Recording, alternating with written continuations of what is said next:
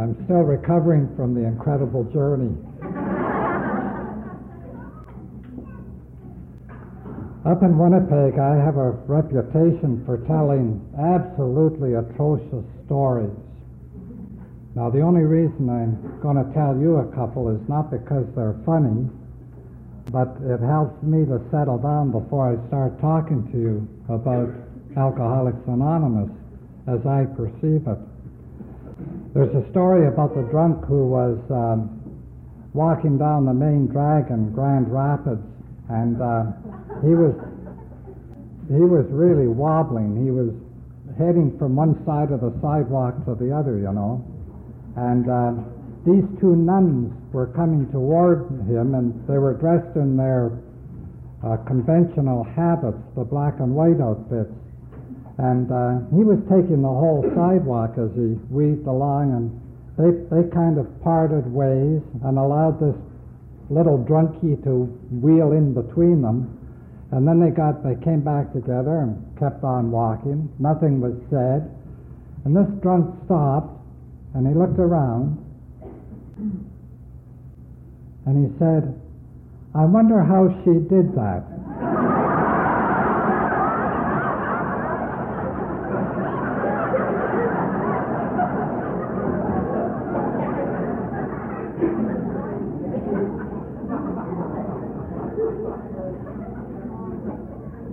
I have another story that's in two parts, and I'd like to share it with you, and this has to do with a priest. This is Pick on Catholic Night. Anyway, this priest advertised in the paper for a bell ringer for his church, and a couple of days later this young gentleman came in, and he said, "I'd like to apply for that job as bell ringer." And the priest took a look at him because he didn't have any arms. And the priest was a little embarrassed, and he said, "Well, look, I just have to lay it right out." He said, "I've advertised for a bell ringer, and it means somebody pulling the rope, and I can't help but notice that you don't have arms." And the fellow said, "Well, that's no problem. Let's go up in the belfry, and I'll show you." So they climbed up into the belfry, and the young fellow stood back, and he eyed the bell, and then he ran at the bell, and he hit it with his head, and the gong, it just reverberated throughout the community, you see. Anyway, to make a long story short, the priest hired him. The next Sunday, he's up in the belfry, and he's doing his thing. He's running at this gong, and he's hitting it with his head, and it's just go chiming all over the community. And anyway, he backed up, and he was going to have a rest, and he sat on the edge of the ledge, and he slipped, and he fell out, and he crashed down on the parking lot in the pavement, and the poor fellow was killed. And everybody was running around saying, "Who is he? Who is this man?" And somebody went in and got the priest and brought him out and says, "Do you know who this is?" And the priest looked at him and he said, "No, but his face certainly rings a bell."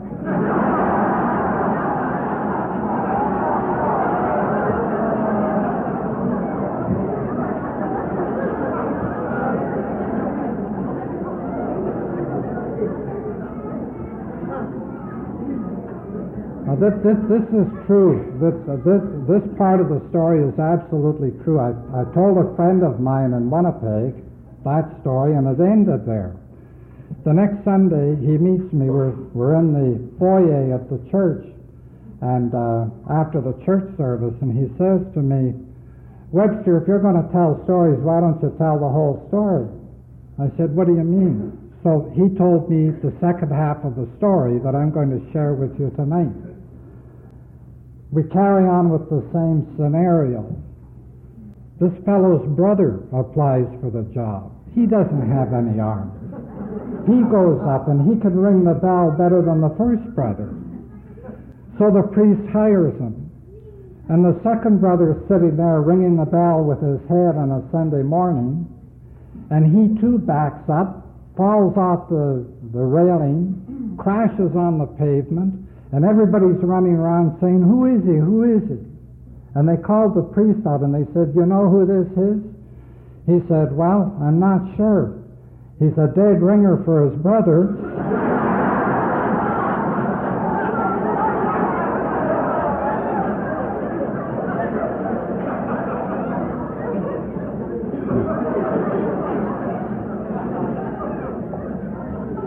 He said, "I hate myself when I come out with these things."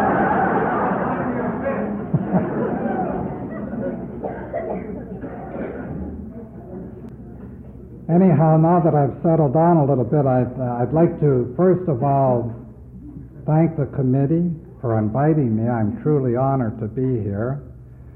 And I would like to introduce myself before I go any further, in case I forget to do that. My name is Grant, and I would like to tell you, with all the sincerity that I could muster, that I am a very, very grateful alcoholic. Hi, everybody. Very grateful to be here tonight, and very grateful to share a little bit with you.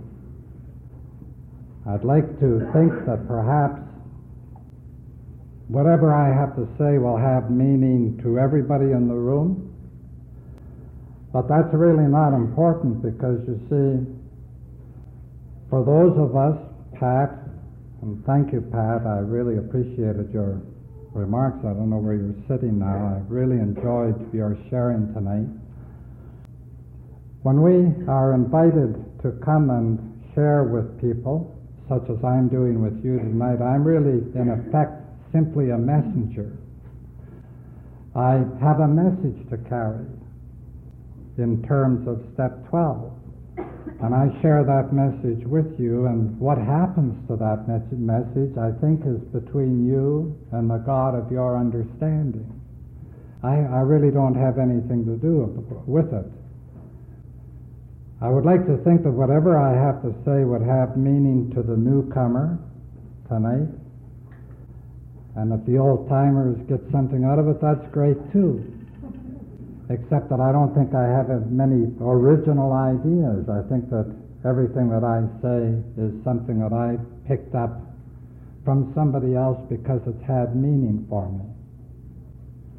Now, to begin with, it's important, I think, for me to just lay one or two ground rules before I start in.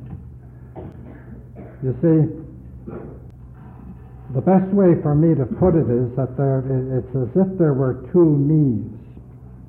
There's the me that you see, and I think he looks pretty good. Huh?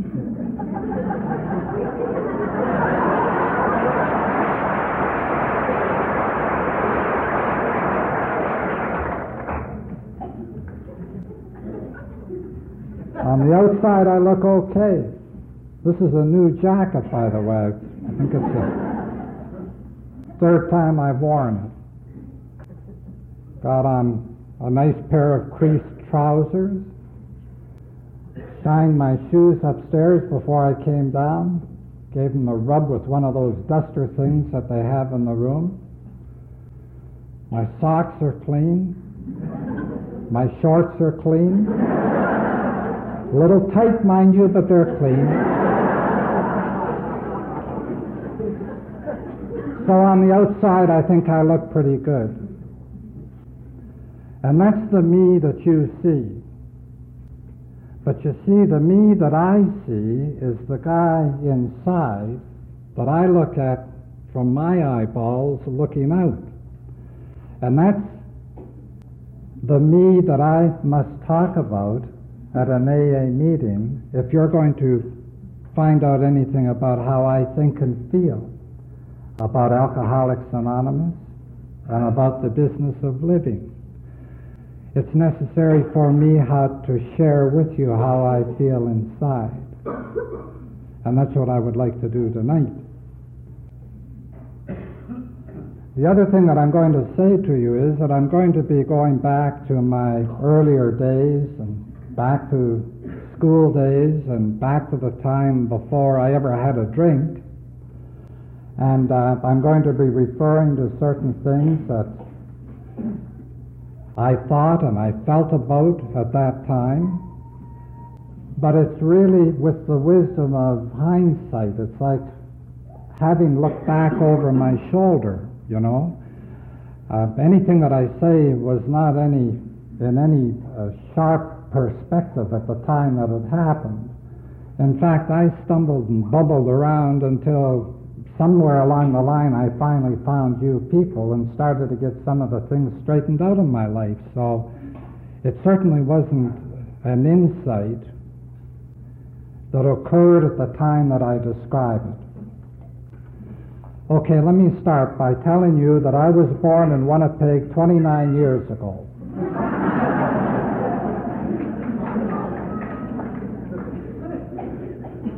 I still have problems with the honesty part of the program.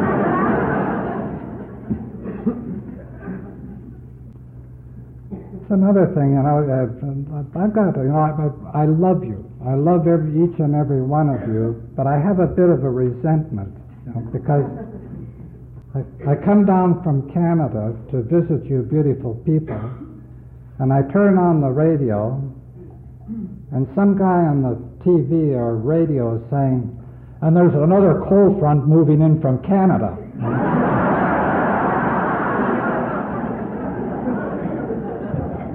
Anyway, I'm here to rectify that tonight. You're going to have a whole bunch of hot air from Canada tonight.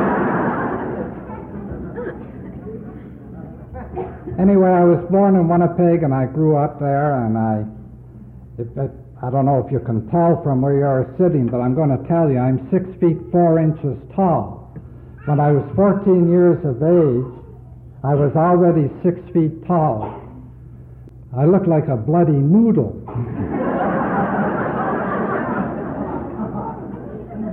When I pulled on my bathing trunks and stuck out my tongue, I looked like a zipper.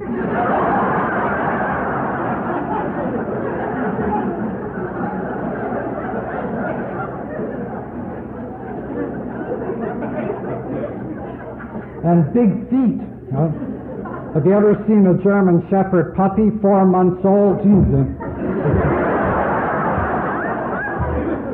That's how I walked into a room. Kick the furniture. One article of furniture, I'd kick it on the way by. It doesn't do very much for one's sense of duty or dignity, you know. I had a bad lisp when I was a kid. If I talked now like I did then, this first row would be soaked by now.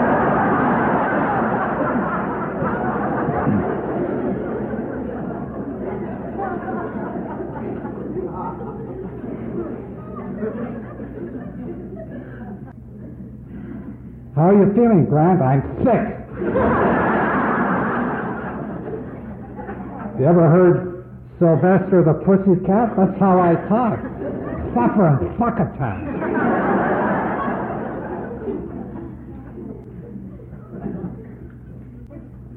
Fortunately, my parents sent me to take what in those days they called elocution lessons, and I guess today we call it speech therapy, and I had that problem resolved, but at the time it didn't do anything for me, if you'll understand. And I'm talking about how I perceived myself looking out. Strange things happen when you're 14 years old and you look like a noodle and you're 6 feet tall. I'm at school. I'm out on the playground. It's recess. I get into some kind of a stunt, and the principal comes rushing out. He doesn't say anything to the other kids. He says to me, "A big boy like you ought to know better than that." You tell me why a big boy of 14 is supposed to know more than a little boy of 14. I've never...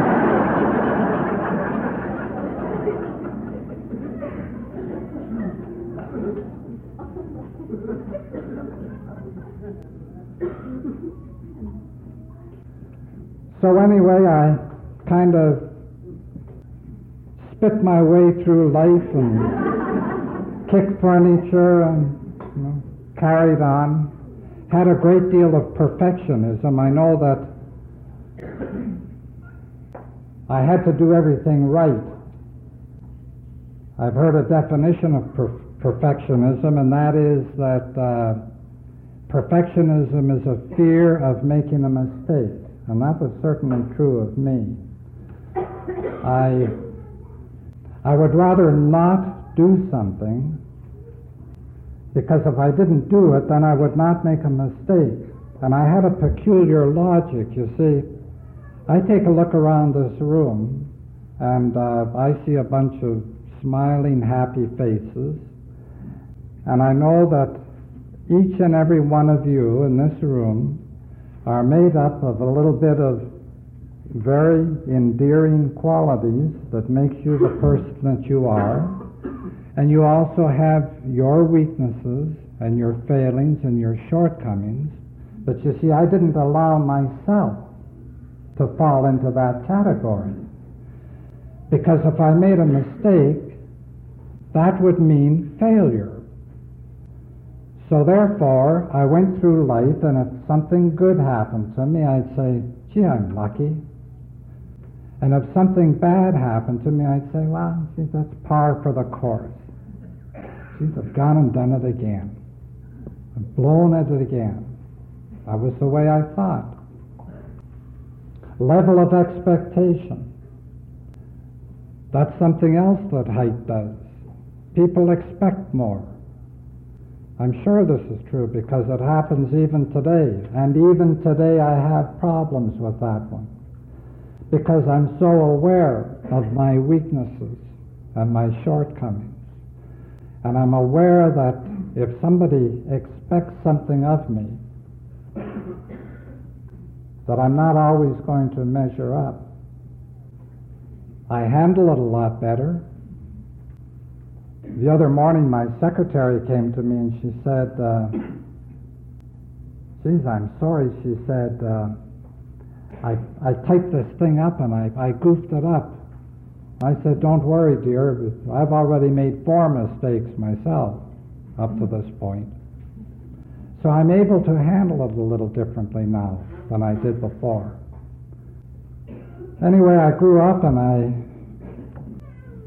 became of age in time to get into the Air Force for a short while, and during World War II, and then I was discharged, and I had a talk with my brother one day, who is 12 years older than I am, and I bore a big resentment against him. You see, if you can just bear with me, when he's 21, I'm 12.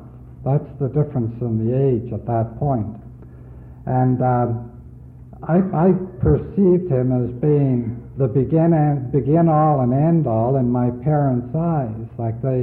Now naturally, they're treating him as an adult, which he is, and they're treating me as a child, as I was at that time. But I saw him as some kind of a competitor, and I reacted to it. You know, he'd walk in and he seemed to have all the answers, and he had he was very suave, and he seemed to have everything under control. And then I try to open my mouth and juice people up a little bit, and my parents would say, "Shut up," which doesn't help too much. Anyway, my brother's sitting there, and in his fatherly fashion, he says, "What are you going to do now that you're out of the Air Force?" And I said, "I don't know." He said, "What do you think about going to university?" And I said, "Well, sure, can do that." He says, "Use your gratuities from your service time and go back to school." And I said, "Well, yeah, I could do that." He said, "How about law?" And I said, "Sure, I can do that." Now that's how you make big decisions in your life.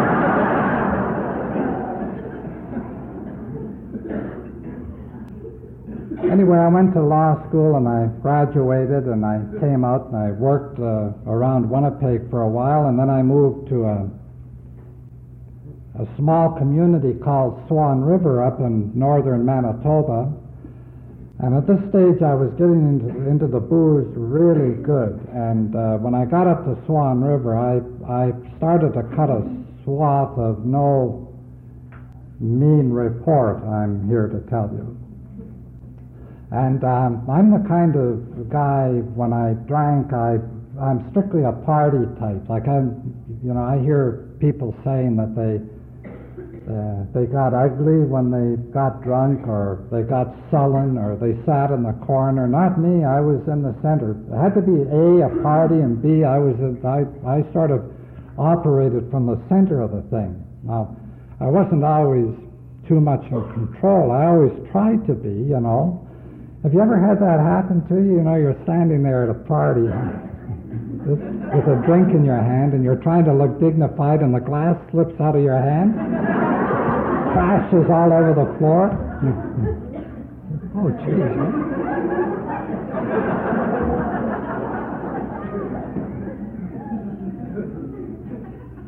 And I had a tremendous capacity for that stuff, and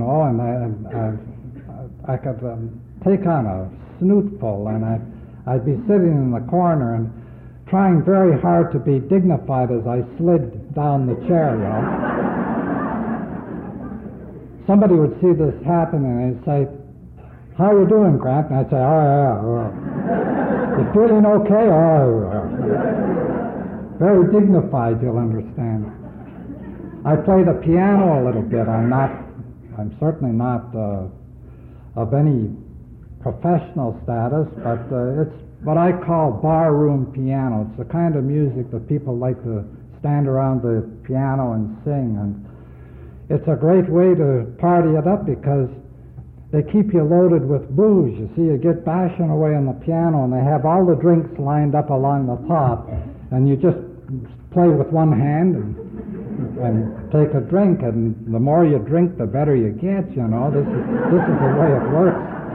And sometimes it was a little embarrassing, that they're all standing around, they'll say, "What do we sing now?" And somebody will say, "How about You Are My Sunshine?"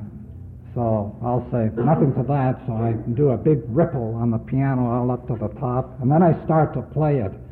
And everybody's singing, "You are my sunshine," and I'm playing. Hey, am I playing? I'm right in there, And after the number, everybody claps. This is what they do. They say, "Hey, Grant, that was great."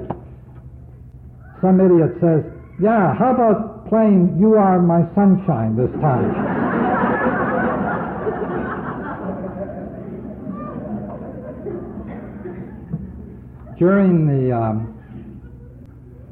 During my tenure up there, I was appointed a police magistrate. By the way, your lawyers down here are called attorneys, and up there we're called barristers, except in my case, I was called a bar-rester.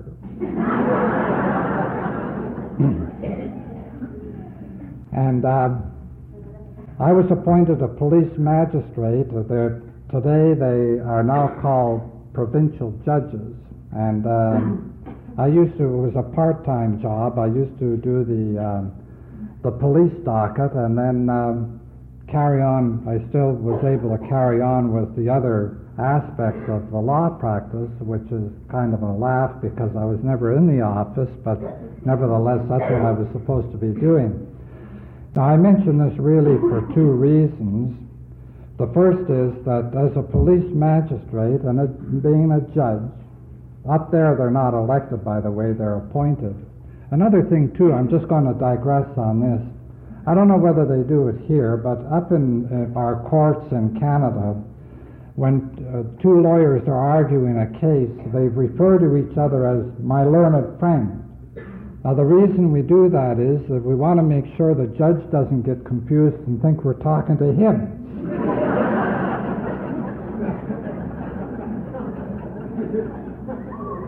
Anyway, I'm the only police magistrate. I used to try to qualify this a little bit, I guess, or rationalize it, and I just finally come right out and say, I'm the only judge or police magistrate in the universe, and I defy anybody to question me on this, and please do so if you think I'm wrong. I'm the only judge in the universe who had a still in his basement. And that's as true as I stand here. There were two other guys in on it, and we used to make the most beautiful stuff you've ever tasted. And life was a party. I truly enjoyed my drinking, and I truly had a good time. And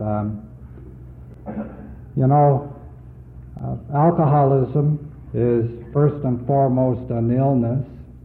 It is not conducive to a good time, although we continue long after we've lost control to try and convince ourselves that this is fun, that this is really having a good time. And that's certainly what I did. And that was a byline with me. Let's have a party. That was the way I operated.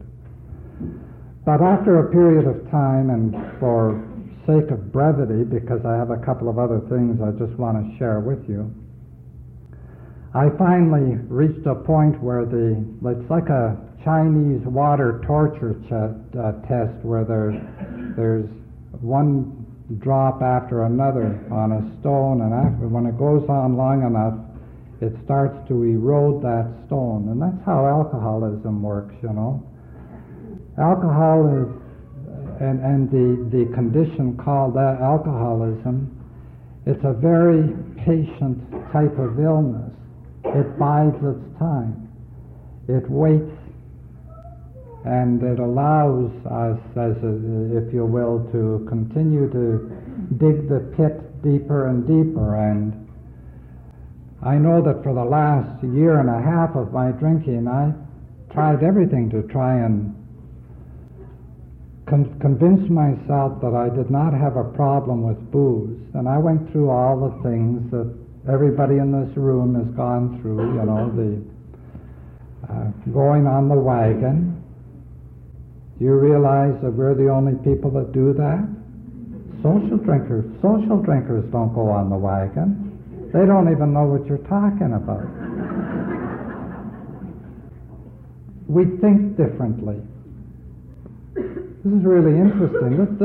This happened to me a few years ago. I'm going to say maybe 3, 4, 5 years ago. I had a friend come up to me one day, and he's not in AA, but he has some knowledge of the AA program, a bit of knowledge. And he said to me, Grant, do you still go to those AA meetings? And I said, yes, I still go. He said, do you still read that book? What is it, the big book? And I said, yeah, I read it. He says, how many times have you read it? And I said, well, I'm not sure. He says, I don't really understand you people. I said, what are you getting at? And he said, you've been going to meetings for years, and you've been reading that book over and over again. Something must have sunk in. Surely you could, now you've learned, you could go out and have one drink and it wouldn't hurt you. And you know what happened? For a fleeting moment,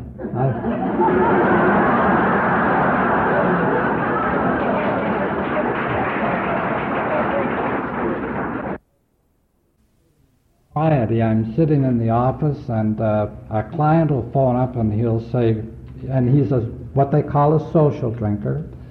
He says, Grant, I wonder if I could have lunch with you. I've got a couple of things to talk over with you. So I say, sure, and we head out for lunch. I meet him at the restaurant. We're guided to our table, and the waiter comes over, and he says the inevitable, good afternoon, gentlemen. Would you like something from the bar? And I say, no, thank you, but I would appreciate a cup of coffee. He says, thank you, sir. How about you? And he turns to my social drinking friend who goes through this kind of an exercise. Oh, geez, I don't know whether I should have a drink or not. I've got a meeting at 3 o'clock. What would a meeting at 3 o'clock stop? I'm like, why would that give him pause? He says, yes, I think I will. Bring me a scotch on the rocks. So they bring him this drink, and he sips it.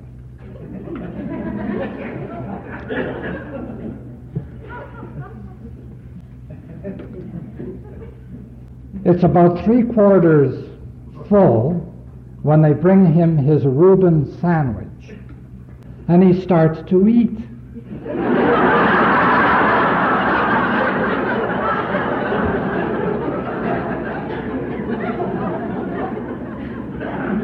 Every fiber of my being is like I want to say to him, "Hey, buddy, you got this all wrong. You know, you either drink or you eat. You don't mix those two."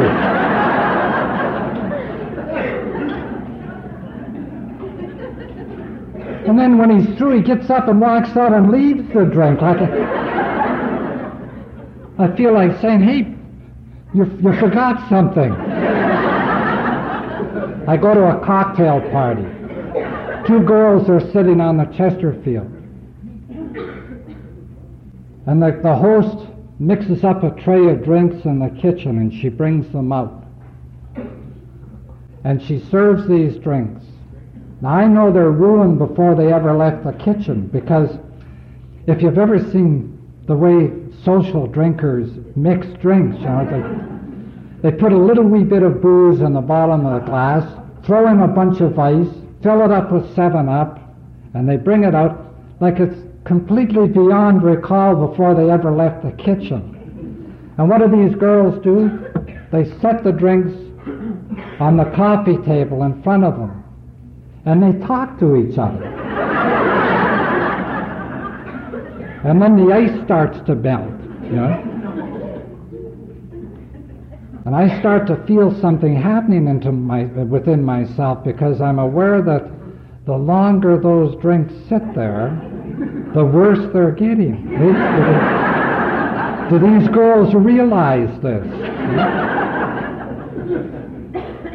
Like it was bad before it started, but it's getting worse. Finally, after 15 minutes, one of them reaches out, and I start to breathe a sigh of relief. But what does she do?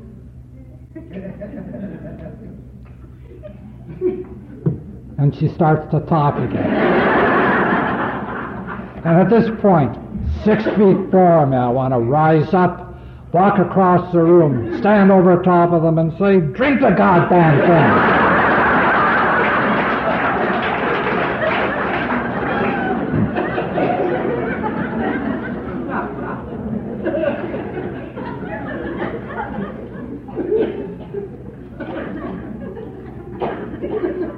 Anyhow, I finally reached a stage in my drinking where I had to do something or I was going to die. It's interesting. They had a raffle, and the prize was a gallon jug of whiskey. Guess who won it?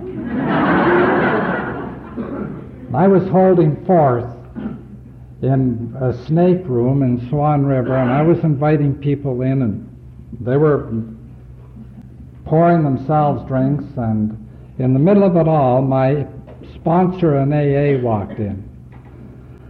And he had to be in the room for about a half an hour, and I'll just take a moment. He and I had done a lot of drinking prior to his coming to AA, which had been about a year before at that particular time. He has about a year more sobriety than I do.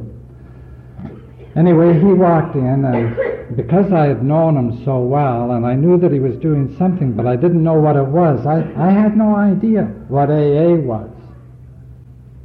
In fact, Alcoholics Anonymous, this is true. This is what I hoped it meant, that you people would teach me to drink anonymously. Alcoholics Anonymous, because you see, if I learned to drink anonymously, then people wouldn't know, you know? And then I could carry on with the drinking. That was the extent of my knowledge.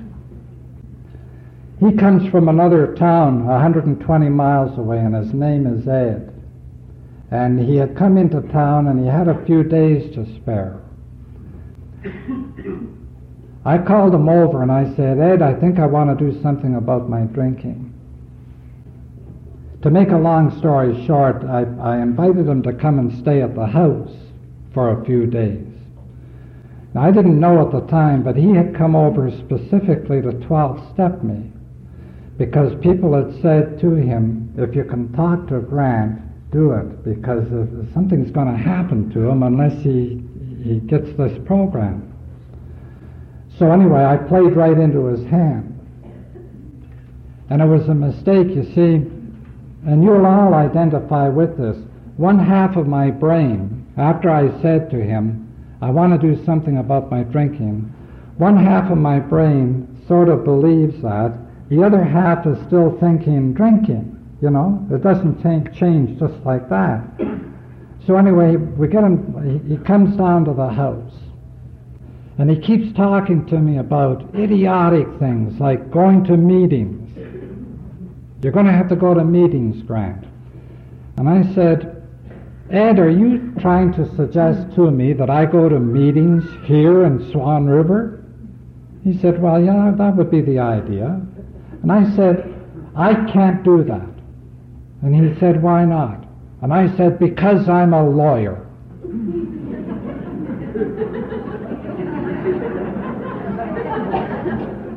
Well, the logic of that escapes me tonight, but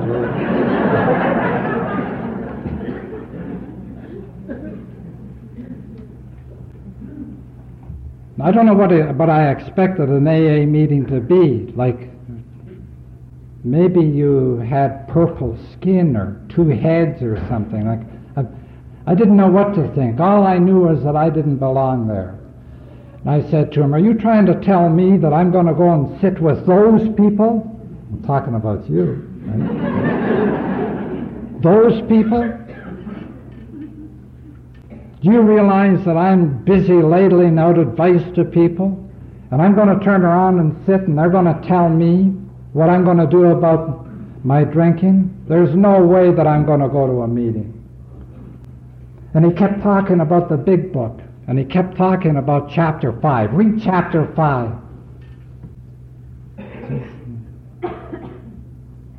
The only thing about the big book that I remember was that the printing was big. I remember sitting in the living room, and this guy stuck to me like crazy glue. It was really funny. I'd stand up and he'd stand up. I'd walk out in the kitchen and he'd follow me out in the kitchen. I'd go down in the basement, he'd come down in the basement with me. I'd come back up to the main floor, he'd follow me up. I'd go up to the second floor and he'd follow me up to the second floor. I'd walk in the bedroom and he would lean on the bedroom door watching me.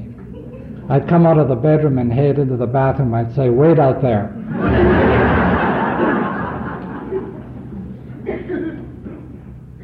I stayed sober for 5 days on my own. Dry would be a better word.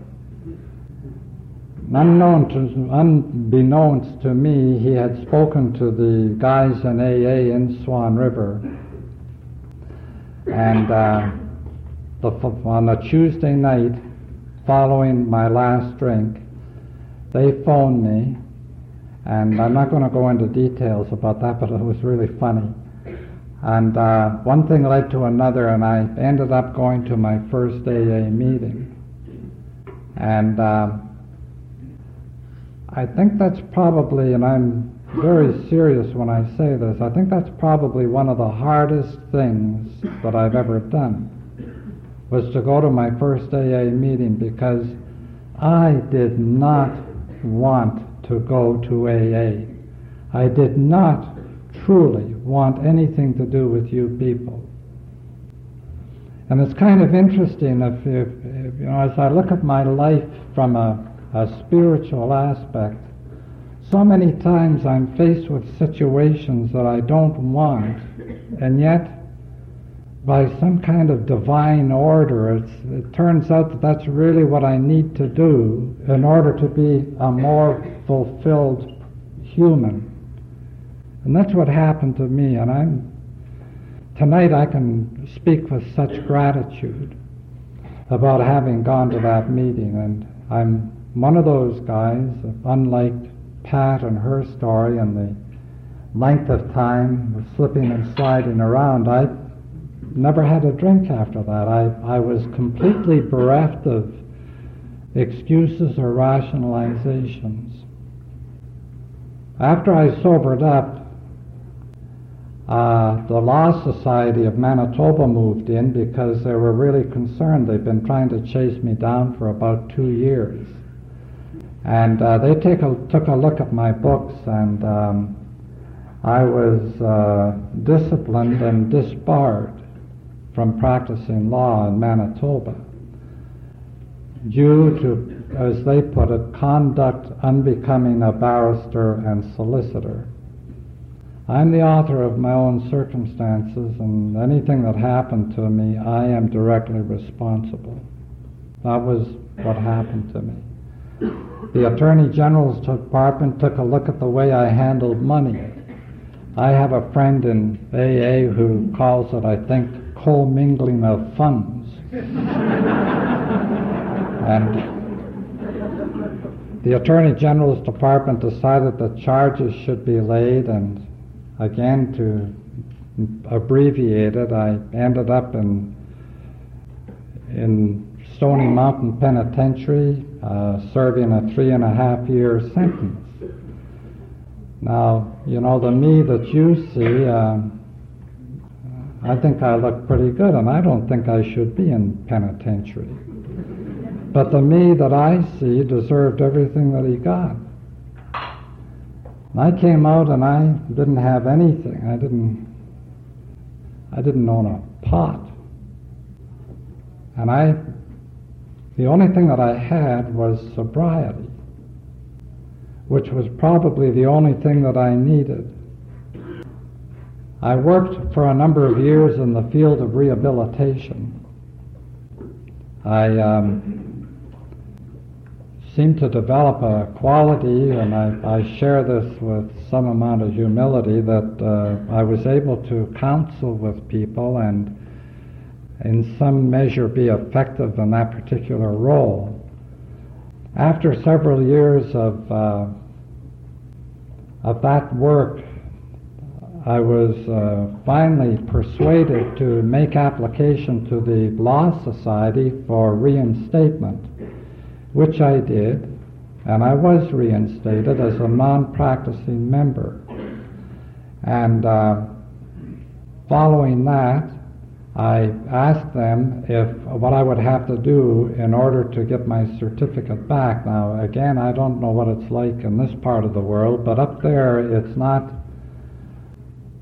Well, I'm going to say I think that this is correct also. I would certainly stand to be corrected by people who might know up there. It's a very serious offense to be disbarred and do a jail term, and your chances of getting back in are zilch, except that I did. And I took a 2-year refresher, and after I passed the tests, I was issued a certificate in 1978, and I've been practicing law since that time, up until today, and I continue to practice law. Now, symbolically, I think that that is a very important message in this sense, that if you stop to think about it, I can frame it as a question to you, and I leave the answer to you. I'm standing here tonight, and I've been practicing law for, 7 years now. There is no way that I should have been reinstated, and there's no way that I would be certified to practice, but I am. And I ask you this question: given those circumstances, where would I be without Alcoholics Anonymous? Where would I be without you people? Because you see, in as simple terms as I can put it, I read recently that this is a feeling program. Alcoholism is a feeling illness. You know, as I know, what it means to be lonely, to be rejected, to feel the emptiness of existence. It's a feeling illness. The Fellowship of Alcoholics Anonymous is a feeling answer to a feeling illness. Your love radiates towards me. That's how this thing works. You are the people that are responsible for me standing here tonight. Because if it hadn't been for you, I wouldn't be standing anywhere. Where would I be without Alcoholics Anonymous? You are my family, and you are the people that I love. I'm told that I'm not asking you to believe this, it's just something that I've heard and I kind of like it, and I'm asking you to evaluate it in your own minds. I'm told that there are really basically only two emotions. One is fear, and everything that is negative about emotions can be traced to a root cause, namely fear, whether we're talking about hatred or resentments or whatever it is. It can be traced to fear. But I'm told that that particular emotion has no reality except to the extent that I choose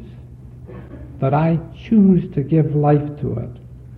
If I choose to walk around with fear, it will continue to be nurtured and it will continue to grow in me. But if I'm able to reject it, it automatically disappears because it has no reality. And the only emotion that has any reality, and the only emotion that has any meaning, when everything is boiled down to its finest, is love, in a God-love sense. I'd like to close with this. I quite often read it, and I do so for me, really, because I enjoy it so much. And I'm sure there are many in the room that have heard this before, and maybe you've heard it many times. But I think you too will enjoy it, because it's like the words that I'm about to read, at least for me, are like the notes of a beautiful song. Do you have a favorite song that you can put on your cassette player and you can play it over and over and over again and never tire of it? What I'm about to read to you falls into that category. Before I read it, there's just one other thing that I want to quickly mention. I've been sober a number of years now, and this is specifically to the newcomer. Don't expect, because you sober up, that somehow or other the panacea is there. We speak with a great deal of gratitude, but we continue to have enormous problems, even in sobriety. And the AA program is not designed to solve problems. The 12 steps are simply tools that we can either pick up or not pick up in order to resolve problems. I continue to have mine. I've had somebody, an AA friend of mine the other day said to me, Grant, you know, when we take a look at your sobriety, it's been, in many respects, more tumultuous than when you were sober. The lady in my life, who I love very dearly, is lying upstairs, very ill. I'm not sure how long I'm going to have her with me. She insisted on coming with me this afternoon. And she got down here and she felt that she just didn't have the strength to come to this meeting. And I love her in a very special way and very dearly. She's had 3 serious bouts with lung cancer. And it's been not a very good day for she and I emotionally.